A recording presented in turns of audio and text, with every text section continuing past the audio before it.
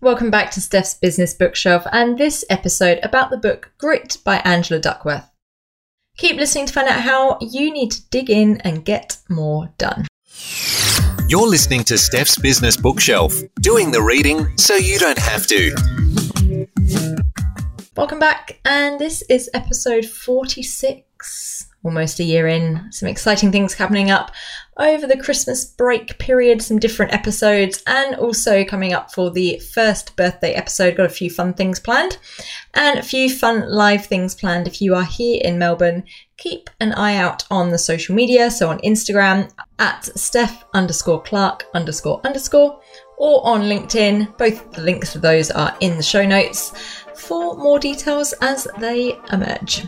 Obviously, as we come up to nearly a year of Steph's Business Bookshelf, also thinking about improvements and hacks and level ups ready for 2020 or year 2 of the podcast. So if there's anything you would love to see more of, less of, or hear more of, or hear less of, then let me know. Also, if there's any supplementary things that you would like from the podcast, then let me know too. I know for many of you listen to this because you tell me you listen to this on the train or on the tram or while you're driving. So again, if there's things that you would like to support the podcast and support your takeaways from the podcast, then please let me know. And I'd love to add those into the mix as ideas for next year.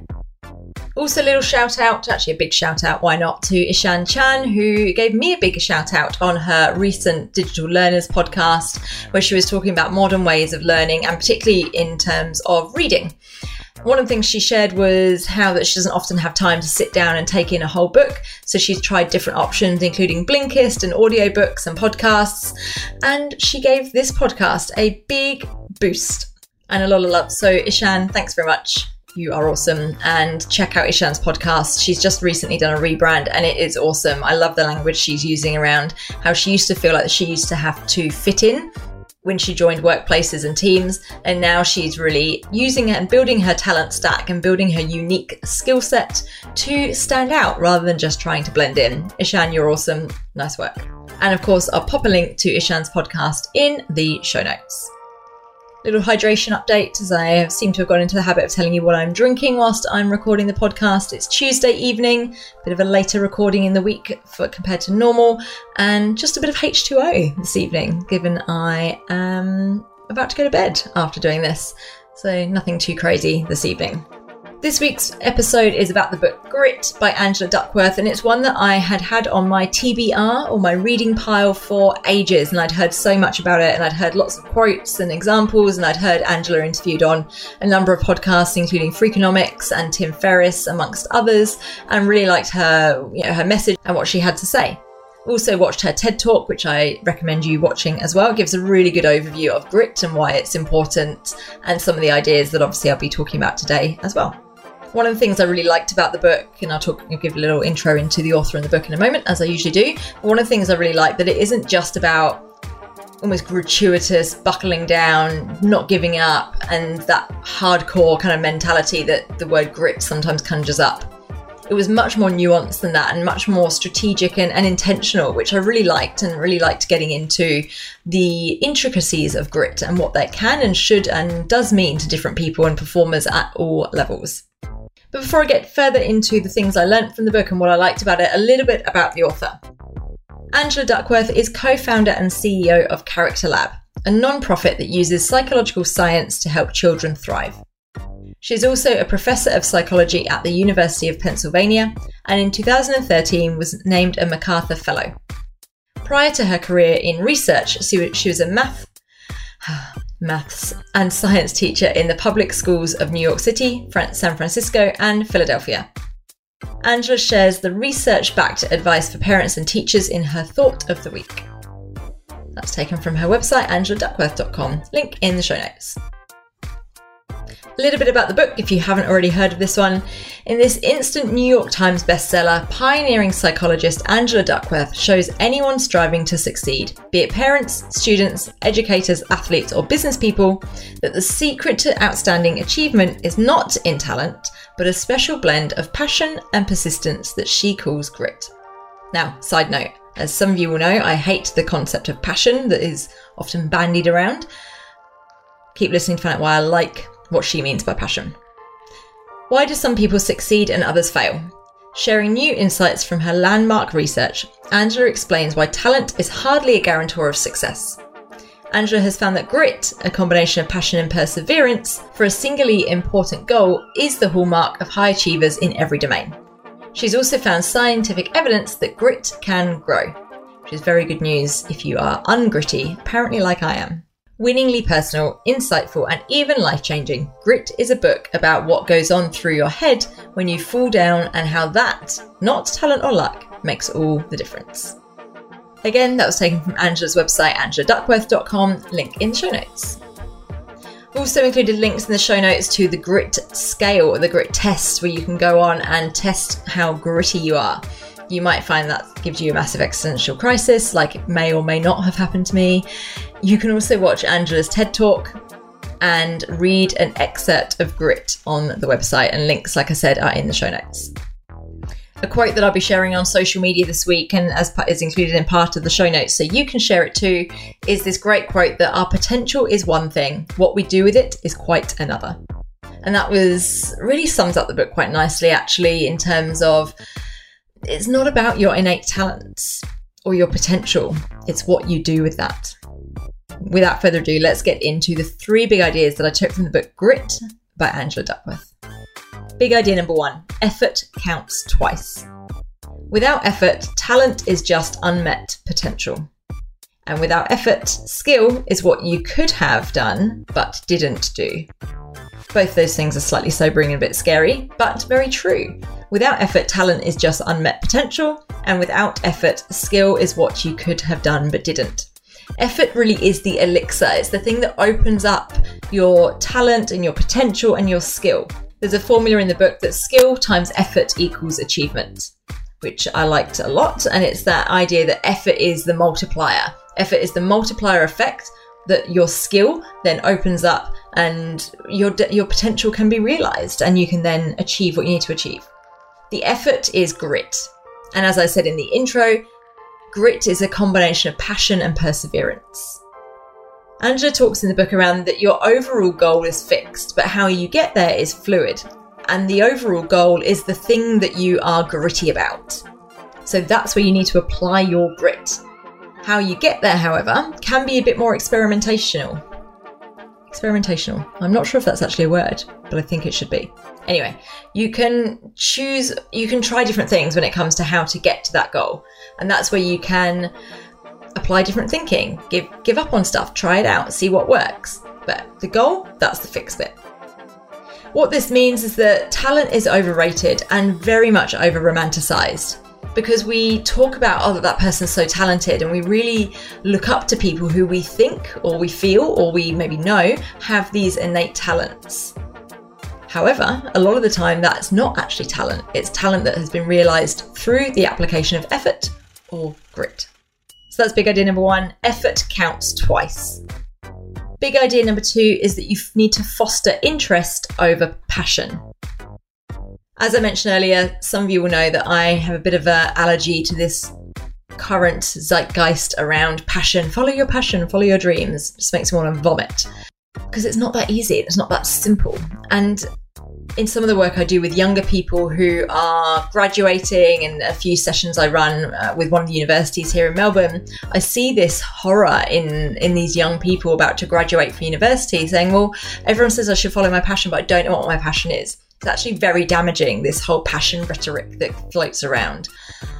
Just because you love something, which is what a lot of people equate passion to, is this love of a certain thing or topic or field or whatever it is. Just because you love something doesn't mean you're necessarily good at it. And being and loving something doesn't give you this right to work in that area or to be the best in that field just through passion or love alone.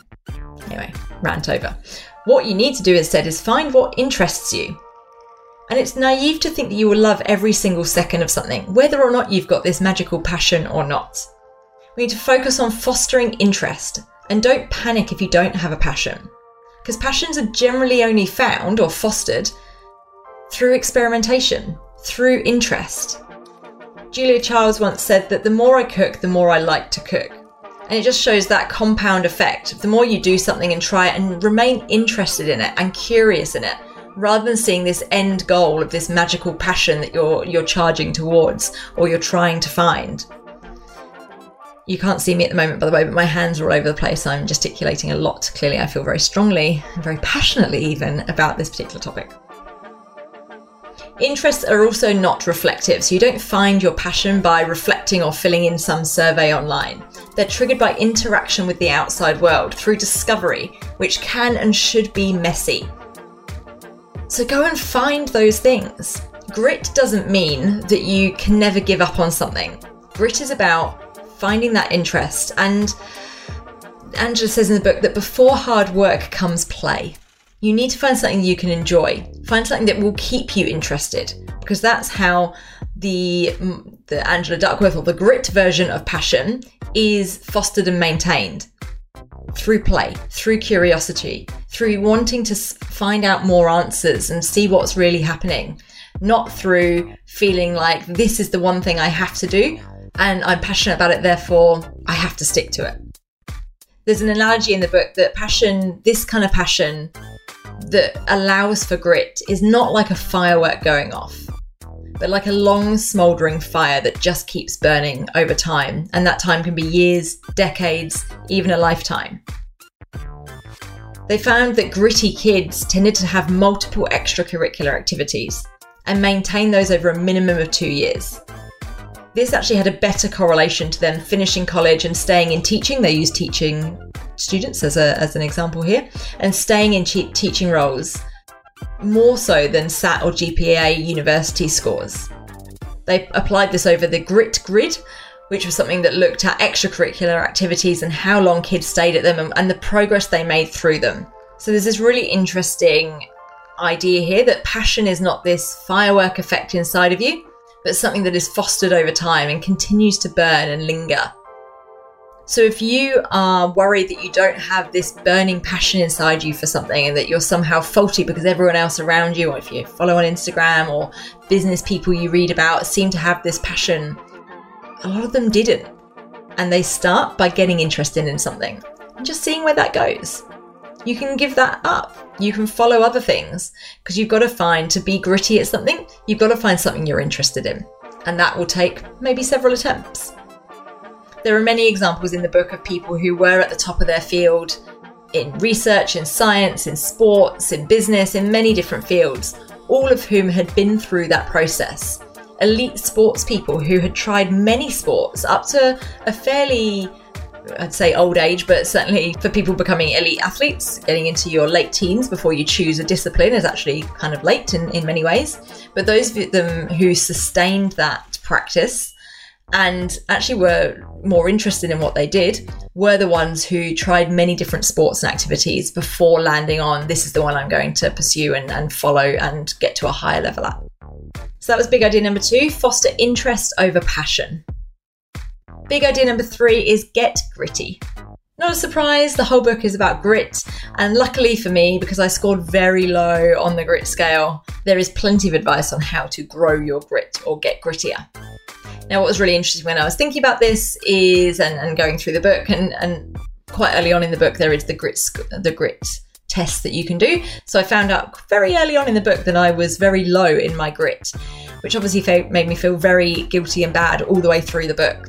And it was quite interesting, actually. It did actually have a bit of an effect on me. I did have a bit of an existential crisis around how ungritty I was and whether that really fitted into what I wanted to be known for. It didn't. Anyway, working on it.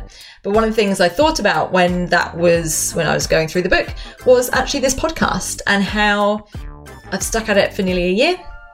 I mean, who knows? We've still got about another six or so episodes to get through before I get to 12 months. But, assuming that all goes to plan, I've stuck to it for a year. And that was always the thing, was, right, try it for a year and then see what happens. Reading the book and seeing some of the research, I've set my mindset that I will do it for at least 2 years and then see what happens.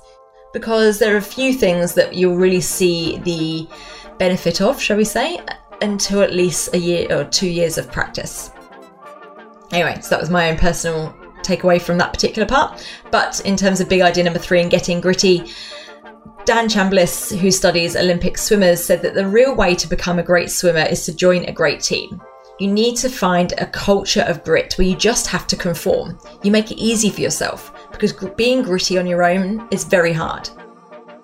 You then stop worrying about forcing yourself to be gritty, and you just turn up and do the things that everyone else is doing. And that group accountability and those group norms will carry you. You then start carrying those with you personally and internalizing them. It's not just the way we do things, but it's the way I do things.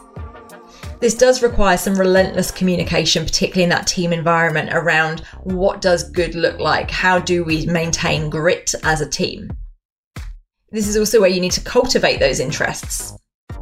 They found that grittier people had higher life satisfaction and higher self-control. They could resist temptations much more, which was an interesting point around grit requires a sense or an ability to be uncomfortable, because you're going to have to stick through things that aren't fun at times, and you plateau and you feel like you're not making progress, but you just need to keep putting one foot in front of the other.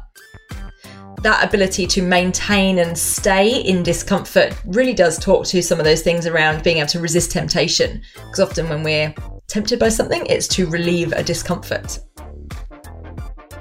Being gritty is also about practicing well. And if you've read anything by Cal Newport, in particular around deep work, talks a lot about deliberate practice. Talked about his book, So Good You Can't Ignore You, in an earlier podcast episode, which I will link to in the show notes, along with also Outliers by Malcolm Gladwell and the 10,000 Hour Rule talks also a lot about deliberate practice. Another one I've talked about already. I'll link to that in the show notes if you want to go back to that one. Deliberate practice, they talk about in the book Grit, around this focus on improving, not focusing on what you're already good at and practicing those things. If I think about in most organizations, there's this very, very good and very noble strengths-based approach, which is often used. Now, I believe in all the research around how good that is. That's not questioned. But I think sometimes there is an under-emphasis on improvement and what we can improve, and talking about things we need to develop. I particularly like the deliberately developmental organizational approach, which I'll talk about in another episode because there's a whole book on that. But this idea linked really closely around deliberate practice is about focusing on improving what you're not good at. Those who practice alone tend to practice better. There's obviously time and a place and a need for doing group practice, particularly for team activities, sports, orchestras, etc. But the elite performers put in more individual practice, but we shouldn't overdo it. So this is not an invitation or an instruction to go and spend 8 hours deliberately practicing, because that will not actually get you better. There's a lot of rest involved, a lot of reflection involved, and peak performers at their very highest level can only do about an hour of deliberate practice before needing a break. It is hard. It is meant to be uncomfortable and not meant to be fun. And a lot of elite performers who they spoke to in the book agreed with that. They said, and a lot of them actually, when they stop, maybe they retire or they step down from their professional level of expertise or whatever they're doing, they don't maintain that same discipline of deep work and deliberate practice, because why would you? It's horrible. It's not remotely fun.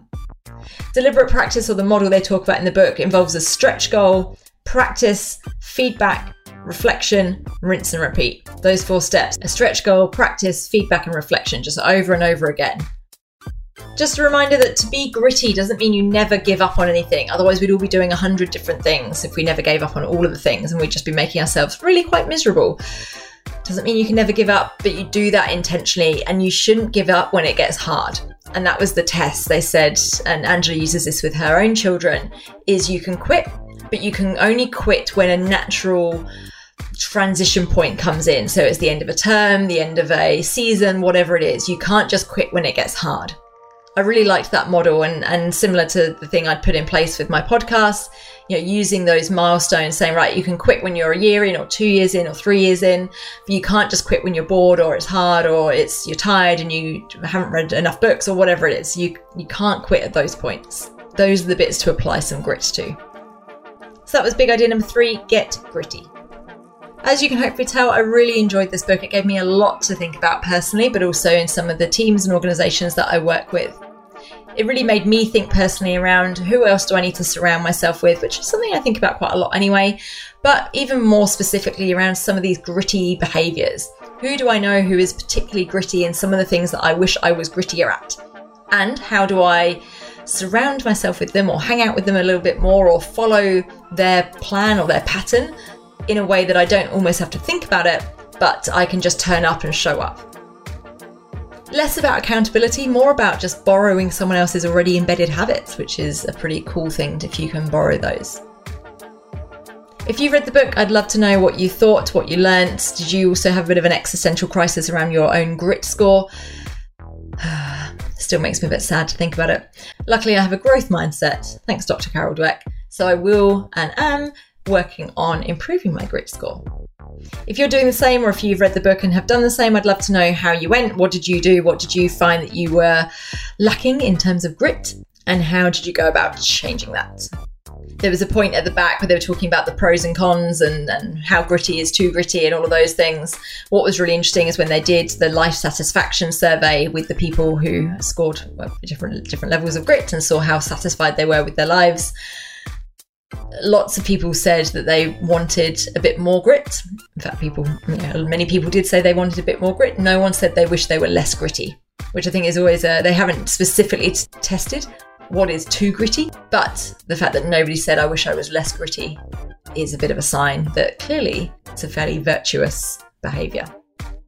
If you have read the book, like I said, let me know. I'd love to hear from you. Contact details, as usual, are in the show notes. But otherwise, until next time, happy reading.